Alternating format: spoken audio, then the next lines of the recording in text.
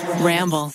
This episode is brought to you by Progressive Insurance. Whether you love true crime or comedy, celebrity interviews or news, you call the shots on what's in your podcast queue. And guess what? Now you can call them on your auto insurance too with the Name Your Price tool from Progressive. It works just the way it sounds. You tell Progressive how much you want to pay for car insurance, and they'll show you coverage options that fit your budget. Get your quote today at Progressive.com to join the over 28 million drivers who trust Progressive. Progressive Casualty Insurance Company and Affiliates. Price and coverage match limited by state law. Bada bing, bada boom. There is a lot going on in today's episode, so buckle up. There were a string of mysterious deaths happening in China, but it wasn't just the deaths that were mysterious, but what was happening to the bodies of the deceased. So it's not just the fact that they died, but weird things started happening to basically corpses in China. Some of them were just vanishing without a trace, leaving a whole nation of people wondering, what the hell is going on? Like, is there something that we don't know? Why are people's corpses going missing? Why are people's dead bodies going missing? And all of these cases are connected in the strangest, most sinister way. I couldn't even have imagined it if I thought of like a horror movie plot. In 2021, a Douyin influencer, a TikTok influencer by the name of Little Kitty, she had over 700,000 followers. I mean, she was known as a visual influencer. So people would follow her because she was very visually pleasing to look at. She would post about fashion, makeup, lifestyle. I mean, she was a very positive presence on the screen. In 2021, she posted a video that was very unlike all of her other videos. She seemed really, really serious. She looks visibly exhausted. She tells her viewers, "This is probably my last video. Thank you all for your support. You guys know that I've been struggling with depression for a while. Every time you see me being happy, that's just what I want to show you guys, okay? But recently, I can't take it anymore. If you want to know the reason, please go watch my live stream." Over 1 million people saw this post. They immediately tuned into her live stream because they don't know what's going on. It's very cryptic. It seems dark and sinister. Like, what is she talking about? She directs everyone to this live stream, and she appears very out of it. She's smiling, but it doesn't feel genuine. She keeps zoning out in the live stream, and she just seemed overall very unstable. She's hinting that she doesn't want to keep streaming any longer. People kept commenting things like, "Please just get some rest. End the stream, get some rest, take a break. We totally understand if you take a break." Little Kitty looked like she was waiting for someone to enter her stream. It was really weird. And then she can slowly be seen lifting a clear water bottle, so like one of those plastic water bottles, but it is filled with this dark colored liquid. It looked weird, okay? The liquid did not look like a normal beverage. It just didn't have the consistency of like a Dr. Pepper. It just looked strange. And she just kept drinking it in little sips. And every time she would just grimace, it didn't look tasty. She kept claiming it was Coca-Cola. The police would later identify the liquid to be toxic for human life. She was drinking it on the stream? Yeah. A lot of comments were catching on. They were very worried. I mean, this coupled with her last post, it just felt very dangerous. It felt very... I think people knew what she was trying to do. They were writing things like, "Please don't do anything stupid. Someone call the police. We love you. Please don't do this. You're young. What about your parents?" Others said really callous, heartless things. There were some accounts posting into this live, "If you want to drink it, you should hurry up." Some people were encouraging her, egging her, saying, "Drink, drink, drink, drink." She finished drinking the liquid, waved the empty bottle in front of the camera. She said it doesn't taste very good. The live ended, police and ambulances rushed to the scene, and soon news started circulating that Little Kitty had died October 15th of 2021 from that very dark liquid she drank. She was eventually cremated, but the mystery surrounding her case doesn't even end here. November of 2021, her case made headlines yet again because her ashes were stolen by someone who claims to have wanted to marry her. They stole her ashes because they want to marry her off. This is very puzzling. This is sinister, and it is a case that continues to baffle netizens. So as always, full show notes are available at RottenMangoPodcast.com. I did get a Mandarin speaker to help with this research on this case and also to help figure out like the sociocultural context because there is a bit of history to today's case and it's a lot. But as always, if anything is lost in translation or if you know any cases like this you'd like me to talk about, let us know in the comments. Let's get into it. Of course, netizens were devastated about little Kitty's death, but they were also kind of furious. It's speculated that little Kitty was cyberbullied to the point of ending things on her live stream. She just couldn't take it anymore. But you're wondering, why would someone cyberbully a woman who's just trying to share happy videos online, right? Of makeup and clothes of all things. Literally, why? So it starts in 2019, and it's kind of like a tragic tale that starts with a romance between two social media influencers, which is never a good way to start a story. Little Kitty in 2019 starts dating a small influencer by the name of Zhao. Z. Z was not in the same world as little Kitty. He wasn't even in the same, I guess, level of influence as Kitty. All he did was post about basketball. Like, this guy was obsessed with basketball, and it's a very small niche. He just likes to play basketball, post videos, and no one really cared because I guess he wasn't that good. He didn't get nearly as many views or as love as little Kitty. Despite that, the two of them, they fall in love, and little Kitty is like, hey, we're like couple goals online. You need to keep posting on your channel. Like, you need to create a new account. Like, take it seriously. She constantly promoted his accounts, and just 2 years later, they break up in 2021. This is when little Kitty starts getting cyberbullied. Which, like, why? Why would anyone cyberbully her? Z takes to social media to air out their dirty laundry. This guy is... We're not going to get into it. So the cause of the breakup, according to Z, was little Kitty's emotional instability. He said that she had an extreme personality where she would threaten to go to a high rooftop and jump. She would make him get on his knees and beg for forgiveness in exchange for her not jumping off the rooftop. He said that she used self-harm to manipulate Z and get her way in fights. Z claimed it was all fake, though. All the scars that she had shown him, they were all fake scars. He told his viewers, on top of that, anytime she got mad at me during a fight, she would go and sleep with a bunch of rich men. Allegedly, little Kitty was pregnant and Z did not believe the child was his, which caused them to break up. This is so messy. This would have been on literally every T channel. Like, it was very bad. The backlash was swift without even hearing out little Kitty's side in a very clearly messy breakup where both sides have an incentive to lie about each other.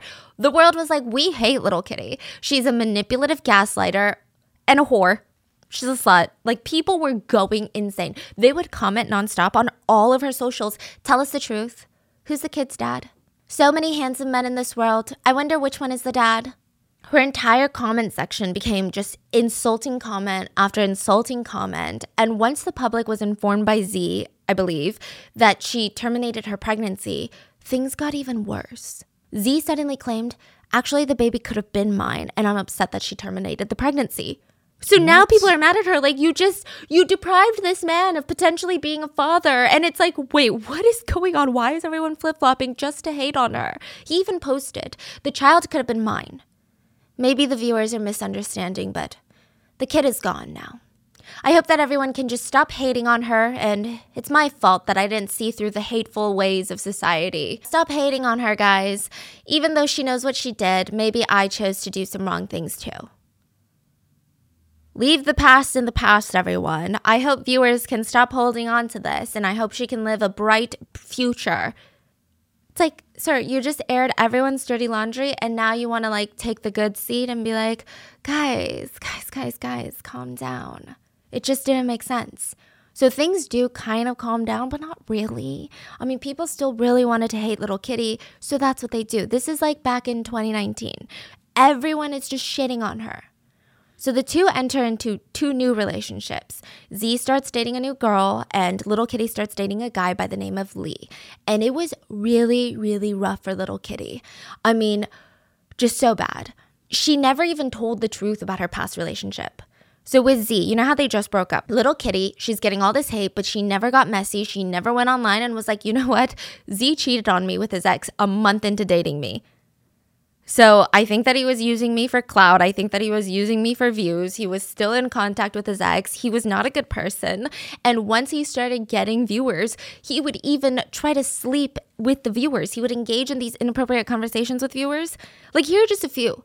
A viewer liked one of his pictures and he DM'd her saying, just a like, let's get to know each other. So it seems like the viewer that had this conversation with Z released it. Oh, okay. And then, it kind of got bigger and bigger. And then there were little instances where Little Kitty would hint at the fact that Z was inappropriate with viewers, that he also did things. She didn't go on a whole expose as Z did.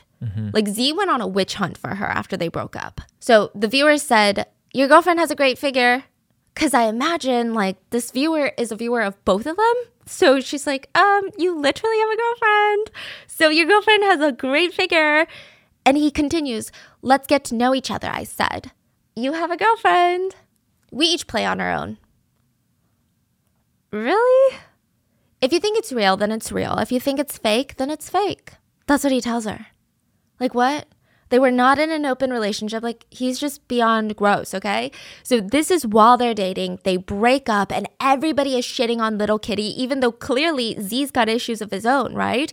Little Kitty tries to clarify a couple of things with the audience after the breakup. First of all, she claims, I would never fake self-harm scars. She said, that's disgusting. That's not in my character. Why would I do something like that? She did end up showing some of her scars and they were very much real. She also showed that she was diagnosed with depression, which I really hate when people on the internet are pushed to the point of revealing a medical diagnosis, because really, like, you gotta go and put out your medical history just so people believe you. That's insane.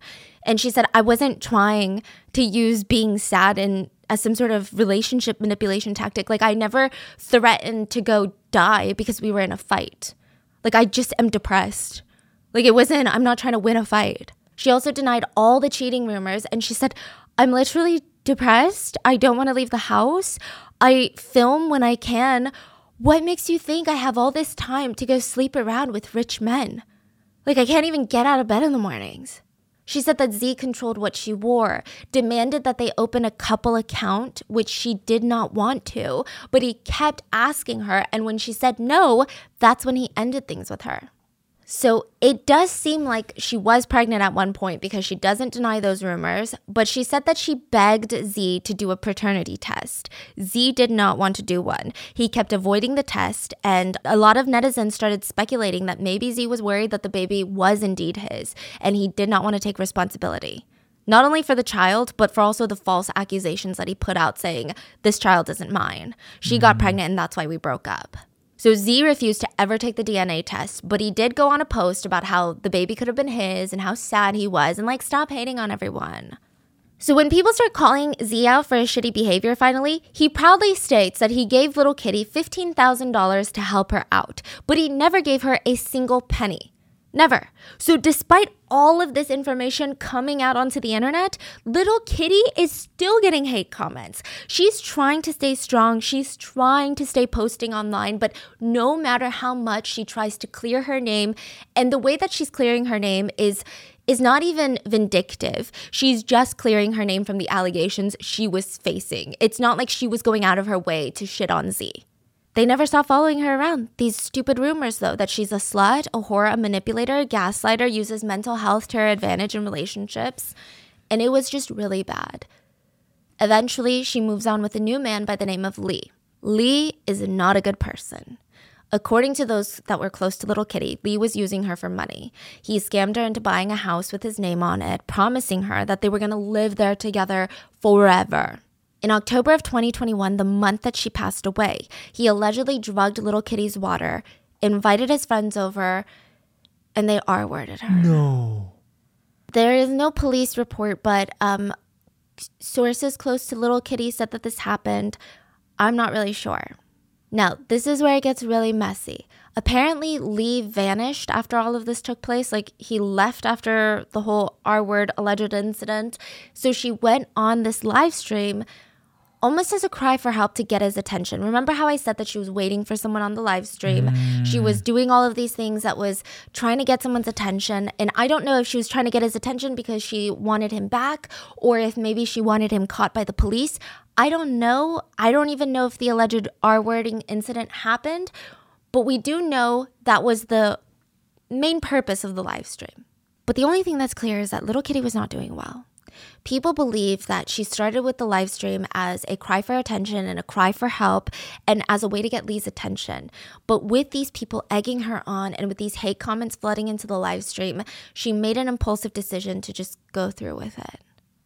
It's important to mention, one of the accounts that kept egging her to drink the dark-colored liquid was named You're the Most Precious and has an icon of a basketball player on their profile and nothing else. Remember, Z loves basketball. And I'm not saying it's him, but a lot of people pointed out this connection.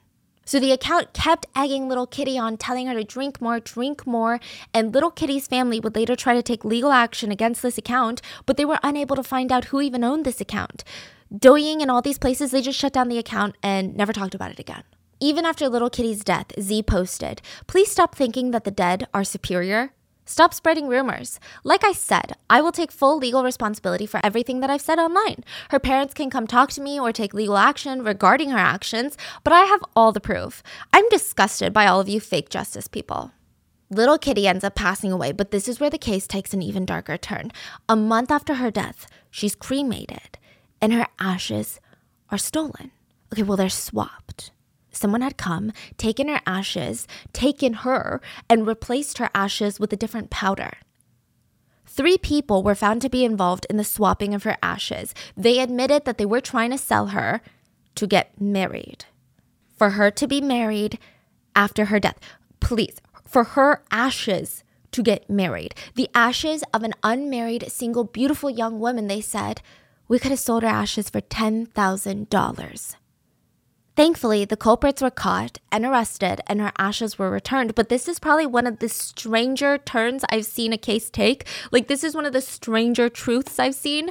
There are so many unanswered questions for me. Like, who gets married to a dead person? Like, who wants ashes of a dead woman? Why are people buying and selling dead people's ashes and for so much money?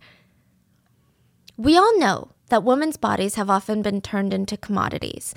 Like, there are evil people in this world that know this and they're going to try to make money off of women's bodies.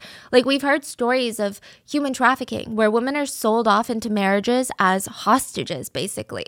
We've heard it all, where women's bodies are literally just bought and sold over and over again against their will.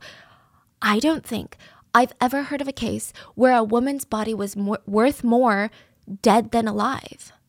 This case is incredibly triggering, infuriating, it's dark, but let's dive in. There is a really strange connection between this case and another case that happened in a small rural town in central China. It was a drizzly summer night. The Jiang family had invited their family and friends over for like a little celebration of sorts. They went the extra mile. They had decorated their entire place. There were red paper cutouts adorning all of the walls, and you could see that each one had the word happiness written on there. Mm-hmm. Is that like a thing for parties, or is there a specific event? Weddings, New Year, just the happy celebration, yeah. Yeah, okay, so they got happiness all over the walls. On the other wall, there's this big portrait of a guy. There's red curtains draping around this giant portrait of him. So it's very interesting. That is the groom, and this was a wedding celebration. So yeah, like you said, happy all over the walls. But nobody's dancing. Nobody's celebrating. Nobody's even smiling. Everybody is dead silent. It felt more like a funeral than anything. I'm like, what's going on? Is this a toxic couple? Nobody wanted to get married in the first place? Why does everyone seem depressed when there's literal happiness over the walls? Xiao Yuan, we're going to call him XJ, okay? They're part of his initials. Okay. So XJ was the groom and he was 20 years old. Everyone was pretty happy about the wedding, technically. Okay, XJ had a really tough summer. He had gotten into a pretty bad accident about a month ago, so theoretically, his loved ones would be ecstatic for him. XJ's uncle, Miao, he runs into the room and he breaks the silence. He says, "The time has come for the bride and the groom to enter the bridal chamber. If your zodiac sign is a dragon, tiger, chicken, you can sit down. The rest, bring a shovel, we're leaving." So we're going to get into the zodiac signs in a second.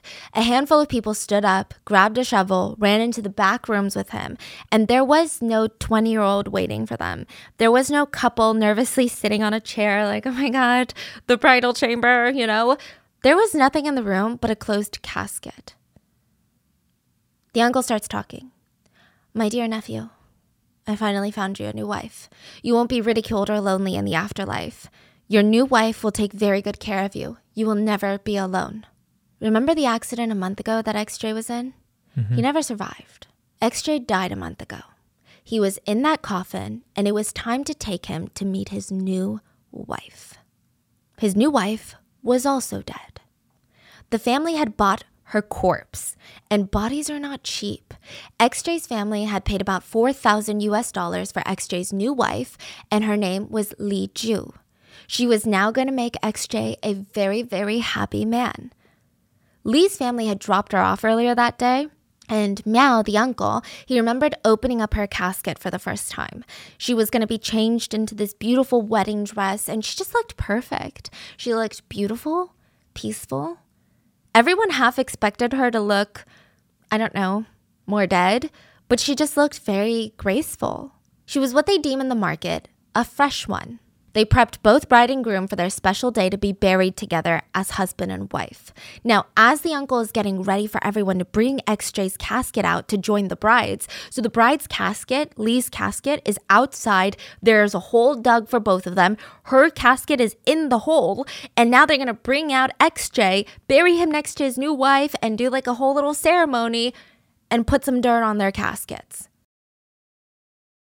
Let Tend Dental make your dream smile a reality. We offer a variety of top-rated treatments, including Invisalign aligners. And for a limited time, Tend is offering $750 off orthodontic treatments. Offer valid through January 31st, so don't wait. Visit hellotend.com/sale. That's hellotend.com/sale. And book your free consult today.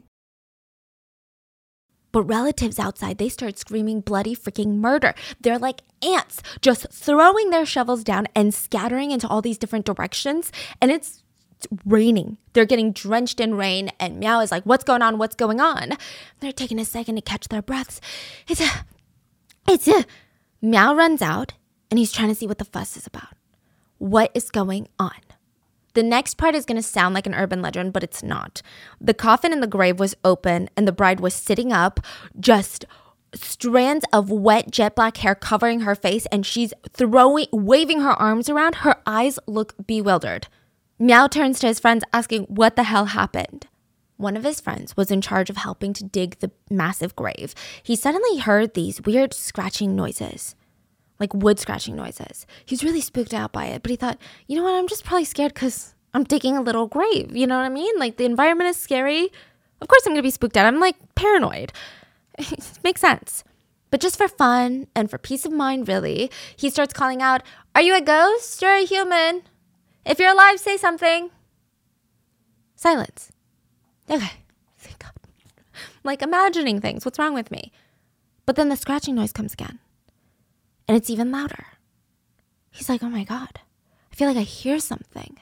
I must be losing my mind. So he runs towards the house and grabs a bunch of people who also go out with him. And they're all reassuring him on the way out to the gravesite. You're just imagining things. Like you've been watching her corpse all day. Like, of course, you're just superstitious. You're overly freaked out with hanging out with a dead body all day. But when they get there, they all hear the scratching noises. And they're, humans, we like to come up with these wild solutions. So these humans are like, maybe when her parents were putting her into the coffin, a cat had crawled in. The cat is now like, meow, get me out, bitch. So it's the cat. We got to pry it open and let the cat out. And everyone is agreeing like that's exactly what happened. It's definitely a cat because the alternative is just bizarre. So they pry open the nails off the casket. They pop the lid open. No cat. Instead, a woman pops up, a pale-faced, dark-haired woman shoots up from the coffin, and she's dressed in a wedding gown. Her eyes look crazed. She's throwing her arms around, and she's almost like mumbling something, and she's just shaking. They did not stick around and find out what she was trying to say. They drop everything, and they make a run for it. That is when Miao returns to see her in the coffin, and he asks, ma'am, are you a ghost or a human? This is also not in the past, guys. This is in like 2006. She doesn't respond. They call the police because, Miao was pretty damn sure it's not a ghost. He was pretty pissed. He had bought a dead human body, and the fact that he got one that was alive was kind of annoying to him. He kind of got scammed. Ambulances rush out to the little town, and it was clear that she is not a ghost, and she needed help desperately. They rush her to the hospital, and it was revealed that this woman, the bride that was almost buried alive, was a woman named Li Ju, who was deaf, mute, and had a severe mental disability. She was walking down a busy road one day when a kind man, like a 60-year-old man, offered to help her. She accepted his help, got into his van, and there were 5 other men in the car that seemed really nice. One of them even graciously offered her a water bottle. She took it and took a big, long sip, fell asleep, and she woke up in this dark space. She had no idea where she was because she had been drugged, placed into the coffin, and was being prepared to be sold as a dead corpse. The men wanted to kill her because that's their whole business. They find women, kill them, and sell their corpses as ghost brides. They would retire early with more money than they knew what to do with. That was their plan. But then they got cold feet. Or maybe they miscalculated the amount of drugs that would be needed to kill her. Lee was still alive when she was placed into the coffin, just super unconscious. She finally awoke when they were getting ready to bury her. She can't hear, she can't speak because she's deaf and mute, so she starts using her hands to feel her surroundings, and it's dark. She feels like she's suffocating. She starts scratching the walls around her, and that's how she was saved. Once the truth came out, Miao felt really bad. He had no clue that she wasn't already dead. He had no clue that she had been killed to become his nephew's bride. Like, that's not how it works. He thought he had bought someone who had naturally died, and he was just marrying them after death. He was really shaken up about this. He vowed to help her, and he took pictures of her, posted her pictures all over social media, and found her real family. Now, the family that dropped her off with him, they were the attempted killers. They were not her family. A few days later, Lee and her family were reunited. Meanwhile, the police went to work down tracking the guy that had taken Lee. This man had a lengthy criminal record. Lee wasn't even his first victim. He had an entire human trafficking business. The man was 65 years old. He had retired, but someone had told him, you could make a lot of money selling dead women's bodies. He's like, that's good. Let me sell dead women's bodies. But inventory ran out. So the way that it started, he would spend most of his time driving around with his accomplices looking for vulnerable women. Now, since he's 65, he would use his age and kind appearance to his advantage and ask these women for help or help these women. Most of the women he targeted either had some sort of disability or had something going on where they were extra vulnerable. He felt like they were easier to target. This man did not see these women as real people. They were just inventory to him. He would kidnap these women, and at first he thought, I don't want to commit murder. That's too much. I could go to jail for a very long time for that. I want to just sell these women. I just want to be a human trafficker. That's it. So simple, so innocent. I'm just going to look for buyers. I'm going to sell these women while they're still alive. So he would contact these super poor families in the area who had sons that were looking for wives. Now, these are families that don't have much, so no woman wants to marry into this family.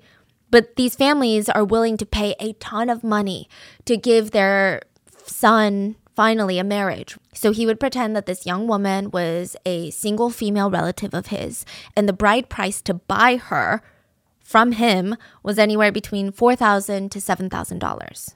He was also really honest and said that, they have either a mental or a physical disability. But again, these families, they weren't looking for wives or daughter-in-laws. They were looking for birthing machines. It was less about love and companionship. Side note, the disabilities also meant that it would be hard for the women or the victims to tell the truth of what was going on, and it would also mean that they were being R-worded. Because if they have a disability to that extent where they cannot communicate what happened, I imagine that they cannot consent. So he would first reach out to these families, and this was his business model when he first started. But the man was greedy. He was upset that he would have to go through all of this work to kidnap one girl, then he would be able to sell her just one time. That's a lot of work. So he's like, there's got to be a better business plan. So he creates a way to infinitely sell her over and over again. I literally want to punch these people in the face and honestly bury them alive. So he decides to start a sex trafficking ring. He's like, human trafficking, sex trafficking, let's do it. He starts a brothel in his house, if you will, where men will come to, quote, meet their needs with these women who clearly cannot consent, but they're also extra vulnerable. He was actually caught doing this. Women were rescued from his house. They were being held hostage. They were rescued by the police. I mean, it was clear that they were forced into this. But he goes to prison for like a few years, gets out, and goes right back to his human trafficking scheme. And this time he's like, you know what? I've learned my lesson. Dead people don't talk. So he didn't like selling women while they were alive. So he wanted to sell them dead. In some parts of the world, women's bodies are worth more dead than they are alive. It's a statistic that makes you want to gag. Even with dead women's bodies, there are levels, rankings. The best type is what they call a fresh corpse, a fresh one. These are bodies of women that had just died. In fact, negotiations for the sale of these bodies typically happen while the person is still laying in the hospital bed, fighting for their lives. Wow. And the parents are usually in on it. The starting price is, depending on the supply and demand, $12,000 on average for a super fresh woman's corpse, but can go up to $50,000. The second grade is what they call a, quote, wet corpse. These are the bodies of people who have died a few weeks to a few months ago, and they range anywhere between $7,000 to $12,000 on average. Then lastly, you have dried meat. These are corpses that have died years ago, but they still go for a few thousands of dollars. And I kid you not, but the corpses of girls who were more well off or more educated, they sold for higher, even though they're dead. Okay, you know what this reminds me of? How Marilyn Monroe's body went missing for hours after she died. And this also reminds me of how back in the day when queens would die, usually it was only female attendants that were allowed with her body before she was buried. Because, wow. Yeah. Because if you let a man in there, some of these men will do some very vile things. I mean, if you want a whole case on that, please let me know. But that's all to say, a dead woman could sell more than a living one. And you can keep guessing why, but I'll tell you soon enough. So the only problem that this guy had was that he only had living women. You know, where is this going? You know exactly where. He would advertise that a close female young unmarried relative of his had just suddenly passed. He would tell families with dead sons that he was heartbroken, that his niece would never be married. She would be alone for the rest of eternity because she was unmarried, which means she's going to go to the afterlife a single woman. I mean, how can that be?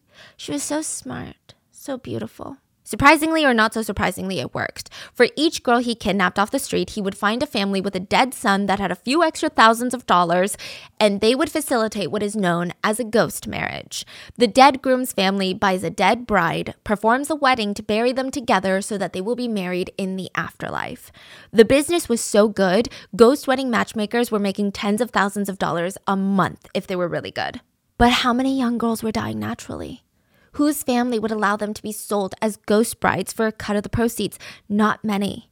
So these ghost matchmakers would make their own ghost brides by killing women, or they would go rob random graves. Side note, the man was arrested by the police and they promised a severe punishment.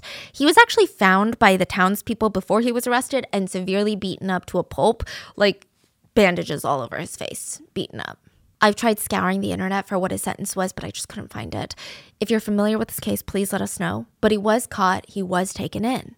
But the pressing question is still, what the hell is a ghost marriage, and why is there a robust industry around ghost marriages? Because I get living weddings. We're in the middle of planning a wedding, and it's so expensive. There's so much money to be made, I guess, if you're in the industry. But ghost weddings? What is going on? Also, just because it's not part of your culture, please, a disclaimer, if it's not a part of your culture or what you know, it doesn't mean that it's backwards or lesser than. I do get a little sensitive when a lot of cultures aren't like stereotypical Western cultures because people like to think of it as, I don't know, as less developed. It's just a different culture. Different doesn't make it inferior, so let's keep it civil in the comments. Also, this isn't necessarily a Chinese thing. Ghost marriages are illegal in China. And the ghost marriages happen all around the world. There have been cases like this in China, and I'm talking about them today, but there's a lot everywhere. Now, there is almost this urban legend in China, and I wonder if it's like an urban legend to you guys, but I've received it on the research end as like an urban legend, or maybe a superstition. So you know how in China and other places in Asia that some cultures give red packets, like red envelopes, and they're stuffed with cash, and it's usually grandparents giving it to the grandchildren or parents giving it to their underage kids, and it's a way to celebrate, but there are some rules to receiving a red packet. So red packets traditionally, they're a good thing, they're very good. So during Chinese New Year, you get it and you have to receive it with both hands. And it's like a birthday card. You gotta act like there's no cash in there. You gotta act like it's just a token of love, a symbol of family, right? And you can't really open it in front of people. You gotta thank them and be like, oh my God, this is such a surprise. You take it home and then you open it. You get a little peek. It sounds like a blast, right? So one might imagine that if you were walking around and you find a red pocket just laying on the street, you'd be like, oh my God, that's exciting. I'm gonna pick it up. But there are certain parts of China where they tell you, do not ever pick up a red pocket on the street. But you're like, why? I already know what's in there. It's cash. Some little 12-year-old forgot to bring his red pocket. He dropped it. If you pick it up, you might open it up and there might be a little bit of money. And curiously, a couple of strands of someone's hair and someone's nail clippings and horoscope information.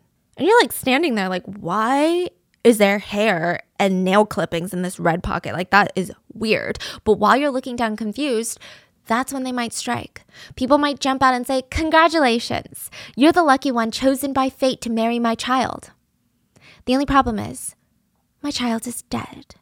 In a lot of cultures, it is believed that if your loved one, family member, your child dies single, they're going to spend eternity alone and nobody's going to care for them in the afterlife.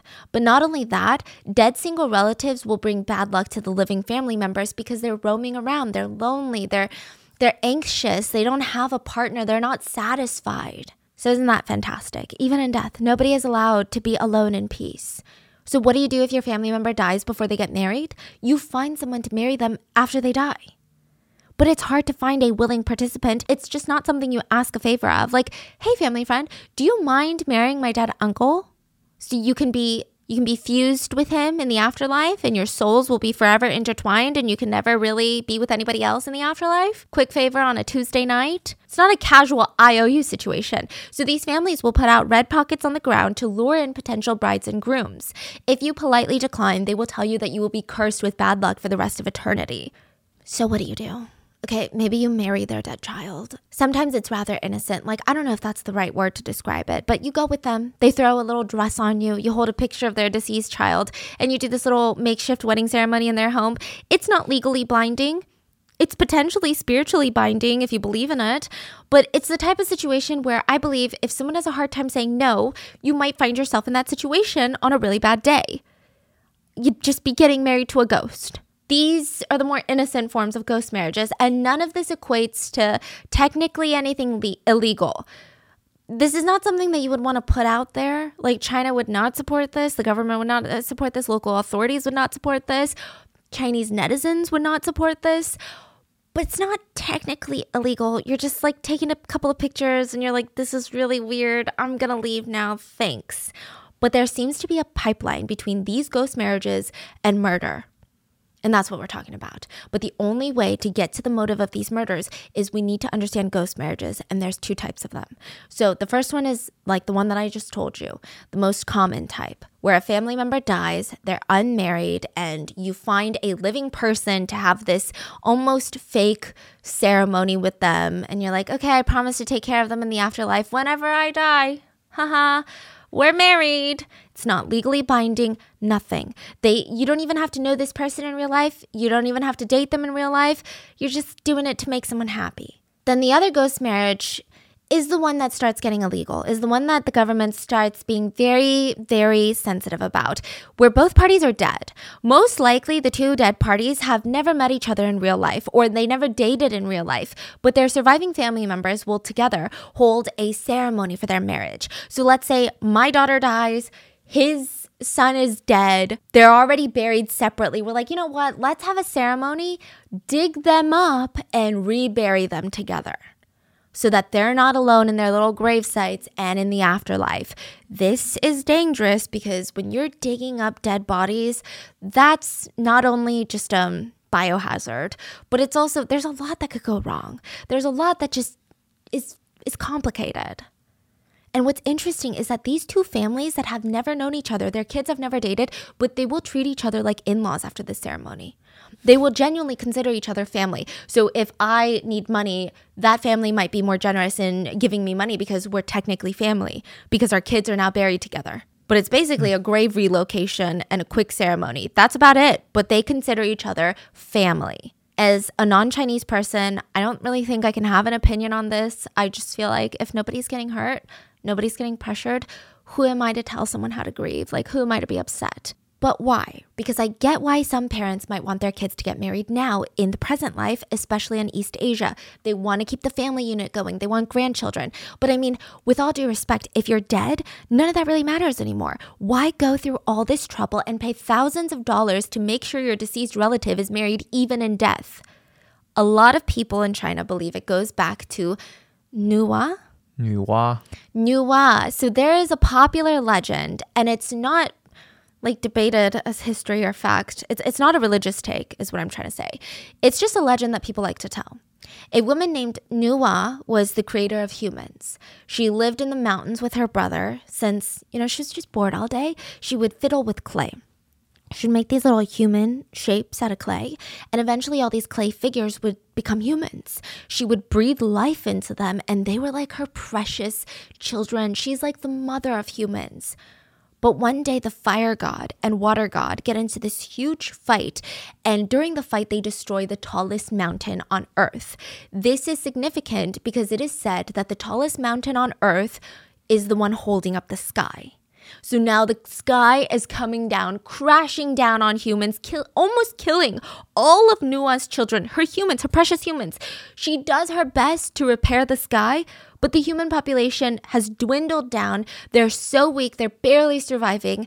And her brother told her, we need to repopulate this earth. It is the only way. She was very disgusted. It's very much giving, what do you mean, stepbro? We're literally siblings. She said, absolutely not. But then she thought about it and she said, but these are my precious humans. She was conflicted. So the two of them, they both this is not a weird situation where they both liked each other. The brother was not into it either. They climb up to the mountains and they ask the gods. They both light their own fires. And they say, we are the only people left. What do we do? If the Lords allow us to be husband and wife, may the flames intertwine with one another. Or else may the flames forever disperse, meaning literally wipe out the population. The flames intertwined into a yin and yang shape. So they got married. They did it, but they always covered their faces while they did it with fans because regardless, they just weren't that attracted to each other. But the whole point of the story is that marriage is so important in this story that it's almost the only thing that can save this world. It is almost directly applied to each family unit. The theory being, if you aren't married before you die, you are killing out your bloodline. You're wiping out your population. Not even just your immediate bloodline, but it's like bad luck to the whole family bloodline. Because I'm guessing if Nuwa didn't marry her brother, the humans would have gone extinct. And then sprinkle in misogyny, the sentiment became, and this is back in the dynastic times, that a woman was only supposed to have one husband her whole life, for eternity. Meanwhile, men could have more than one wife, but there was a loophole. Like technically men could remarry and sleep with other women, but they would never be his wife. Only his first wife is the wife. These are all just like, whatever. But women weren't allowed to do that, okay? So if a wife dies, the husband can basically remarry. But if the husband dies first, in some extreme times back in the day, like thousands of years ago, the wife would be thrown into the same coffin as her deceased husband while she was still alive and be buried alive with his corpse because it is her wifely life duty to be with him for eternity and forever. I don't even want to go with you to the DMV, okay? And they're like, you gotta go with your husband everywhere. Or if her deceased husband was being cremated, she would be thrown into the furnace to be burned alive with her dead husband. This is way, way back in the past, okay? But these types of stories popularized the beginnings of ghost marriage. People started to believe that bad shit happens when you have single deceased family members. So naturally, the introduction of ghost matchmakers starts to emerge. And there's more to it than just burying bodies next to each other. There's a whole ceremony. So if both parties are dead, it's pretty simple. The groom's family will go to pick up the bride's memorial stone, like her tombstone, okay? And it's supposed to be symbolic because in Chinese wedding custom, the groom and his groomsmen will go pick up the bride from her house. And the groom's family picks up the bride's tombstone. And it's said that the bride's family is supposed to act very sad. Oh, because like they're departing with their daughter. They're like, their daughter is getting married off now. Wow. So they're supposed to cry and like put on a whole show and chase after them, which is very interesting. Is that like a thing in regular customs when people are alive? Like, Yeah, sometimes I guess. where it's like a no. Yeah. Like parents will cry and Yeah. goodbye, daughter. That's very dramatic. I'm Yeah. like, I'm right here. Okay, so they bring it to the groom's tombstone, place them side by side, grab pictures of both the groom and the bride, tie the pictures together with red string, and the new couple will have to have dumplings to symbolize family, reunion, and wealth, noodles to symbolize longevity, which is kind of ironic considering it's a ghost marriage. They both died, so it's not really longevity, and alcohol, because in Chinese customs, you guys do the intertwined alcohol drink during the real weddings. So these three things have to be there, and this is how they do the whole ceremony. Then they pick a good day in the month, either the second day, third, sixth, or eighth. These are typically good numbers, never the fourth of the month, okay? They will go dig up the two corpses, dig the bride out, and bring her to where the husband is and bury her with the husband. So now they're married in death. It's important to note that this is just one of the ways to do it. It may vary region by region, but you can see, that if one party isn't dead, it gets trickier. It's just weird. There was even back in the day a way to have sex with your ghost marriage partner, which I don't condone any of this, and neither does the Chinese population. But apparently you could consecrate the marriage if one person was alive and one person is dead. So you start with incense and you talk to your dead partner while you use it, and you connect the spiritual and the real world. And then again, I don't condone this, but this is what the research said. Step 2, if you want certain body parts from the earthly realm to be touched by a certain someone in the spiritual realm, you need to put the incense stick on that body part. This is going to land you in the ER, but I'm just letting you know what I found in the research. So what I'm trying to say is they take this very seriously. Ghost marriages were taken very, very seriously back then, and it was to save your loved one's soul. And I can't say that I wouldn't do strange things if someone genuinely made me believe that I had to save my loved one's soul. So that is then. How about now? Are ghost marriages still a thing? It's very rare, and it's only occurring amongst the super superstitious or in the typical small town residents. Even then, it's rare, but it's definitely not happening in like the middle of Hong Kong, the middle of Shanghai, and it's typically for dead sons. Now, with current times, we get into historical and cultural context because China's one-child policy. So in the 80s, China started a one-child policy that's exactly as it sounds. Each family unit was only allowed one child. It was to prevent rapid overpopulation, amongst other things, and it just ended in 2016. And if I'm not mistaken, China is actually having the opposite problem, just like South Korea, where nobody wants to have even one child. So they're really struggling now. But when the one-child policy was in effect, there was this huge, heavy gender bias towards males. If families were only allowed one child, they wanted a son to, quote, continue the family name and the bloodline. This led to a lot of pregnancies being terminated because the gender was not what they hoped for. And it's sexist. These are also not gender reveal parties where people are like, oh man, I really wanted blue balloons because I want to throw baseballs with my son. Instead of a girly girl, it's not like that. In China, back then especially, and probably even now anywhere in this world, it's fucking rough to be a girl. Why would any mom want to bring a girl into this world to see her suffer the same life that she's suffered so far? You get it. It's a lot of layers of complexity. It's not like China is just filled with moms that are obsessed with putting boy mom in their Instagram bio. It's very dark. And it said that during this time, a lot of baby girls were abandoned or left to be adopted. It said adoption rates overseas saw a huge uptick in female adoptions from China compared to male adoptions from China. This led to the Chinese population being severely unbalanced. There are way too many men. Like right now, this is a problem that's happening. Way too many men, not enough women. When men grow up and become of marrying age, not enough women to marry, which leads to a lot of problems. Women, or specifically female bodies, are in high demand. High demand, low supply for the male population historically has been a very, very, very scary combination. Daughters have become commodities. And there's a lot of talk about this. It's insane how one law can so greatly affect so many things. But kidnapping, human trafficking, purchasing brides has gotten so much worse because of this one policy. If there are this few women that want to marry men who are alive Imagine how few women are willing to marry a dead person. In terms of economics on this one, supply for ghost brides got even lower, which made demand go even higher. This meant there was a lot of money to be made. And this whole system, which originated as people trying to find peace with their deceased loved ones, starts transforming into a really dirty supply chain. Our Mandarin-speaking researcher said the size of this ghost marriage industry is probably beyond our imagination, talking globally, not just in China. So the industry is just the sale of dead bodies and corpses. A professor from Shanghai University that had been studying ghost marriages for over 15 years said 2010 was the peak of ghost marriages. The price for a freshly dead female corpse on average that year was $45,000 US. This doesn't include wedding ceremony fees or plots of lands for the grave.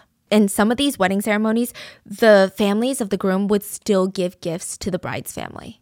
And like I said, when there's money to be made, people are going to start abusing the system. It can easily lead to murder. So in 2006, a Chinese woman in the Shaanxi province poisoned her ex-husband with rat poison. He died. She was sentenced to life in prison.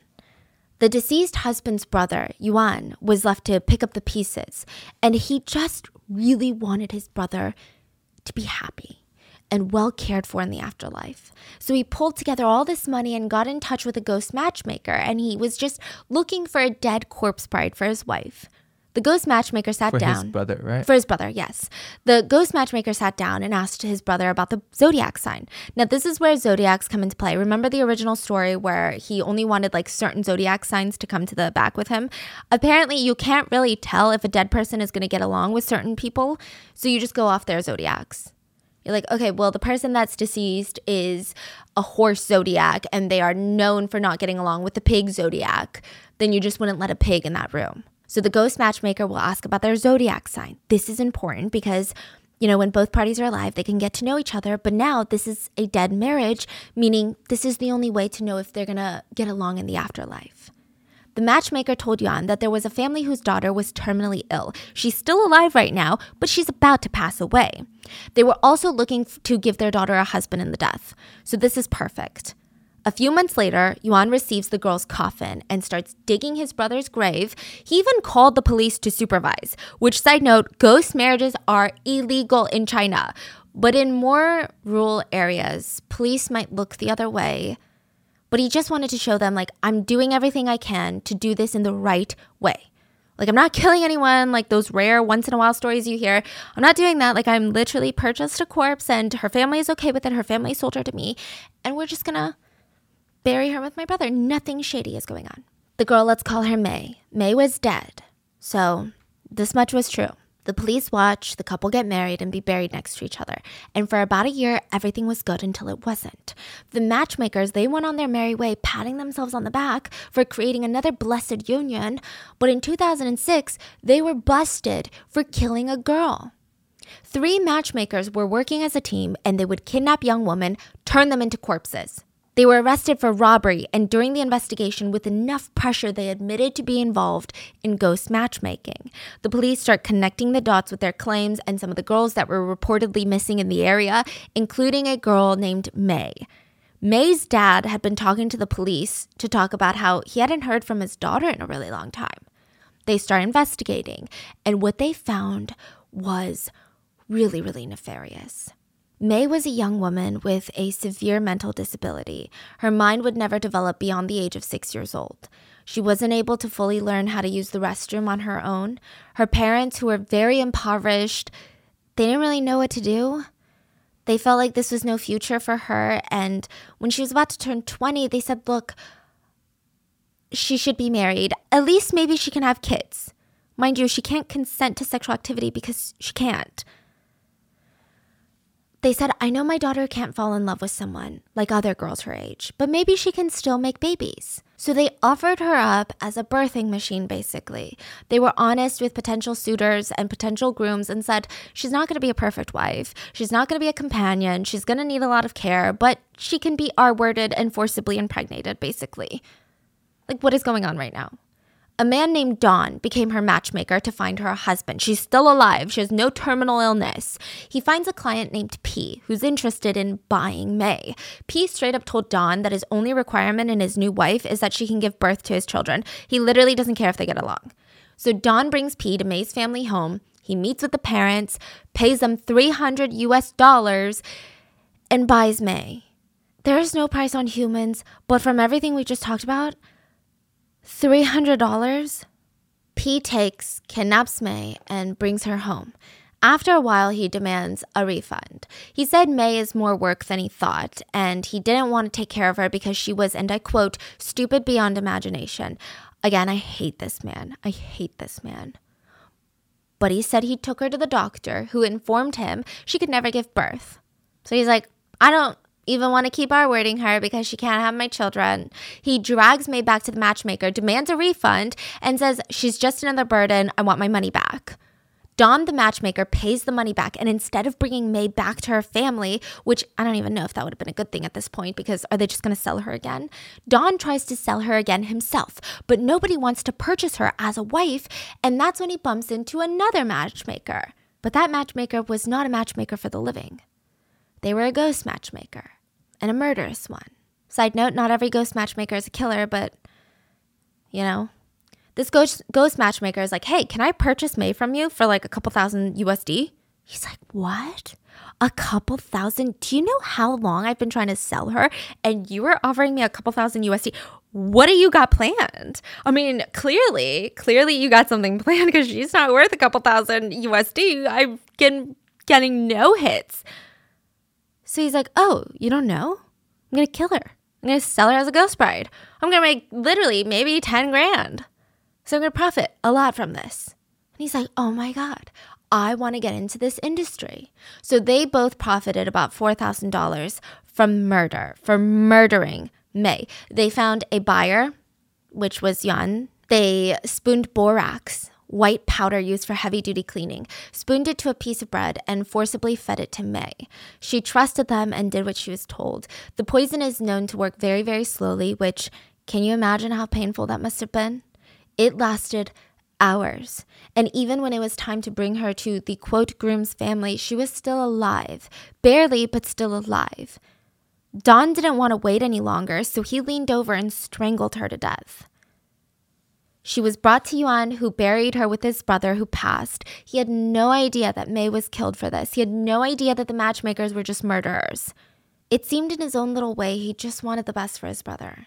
He was devastated to learn what happened to May. May's family, the parents, also blamed themselves. They regretted ever trying to get her to marry and have children, which, yeah, agreed. May's parents also said they should just leave her buried with the husband because if they were going to dig her up, there was a huge chance her body would be kidnapped, her corpse would be taken, again, robbed, and sold in another ghost marriage. So again, these 3 matchmakers, they were arrested and severely punished in China.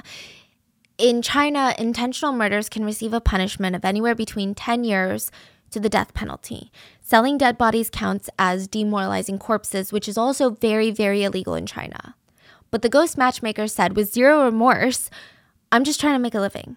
Money comes in fast in this job. If I didn't get caught, I'd probably just do a few more and retire. But now I'm ruined. The cases we covered today are all from China. But ghost marriages happen all over the world. And most of the times, they just aren't called that. And most of the times, the 2 parties know each other. In 2017, a 26-year-old in Thailand married her boyfriend after he suddenly died of a heart attack. She wore a white wedding dress next to his body, which was also dressed in white. They were officially married before he was buried.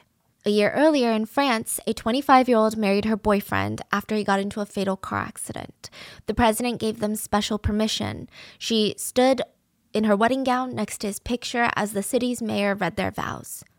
It's just interesting. I think there are a lot of stories like this, and if the story is right and they knew each other prior to the marriage, it's almost an endearing story because marriage really is a beautiful thing. To commit to someone is a beautiful thing.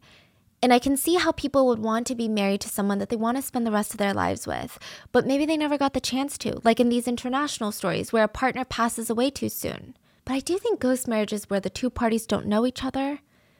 I mean, there's so many ways that it can turn into this corrupt, scary system. So again, this is not something that Chinese people condone.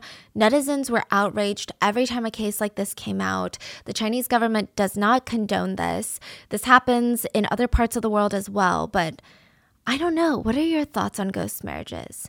Do you think that it has to do with the level of spirituality that somebody has?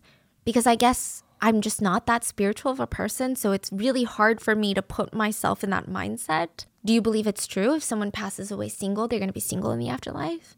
What are your thoughts on today's episode? And have you ever heard of the human trafficking industry of corpses? Please let me know and stay safe, and I'll see you guys on Wednesday for the main episode. Bye.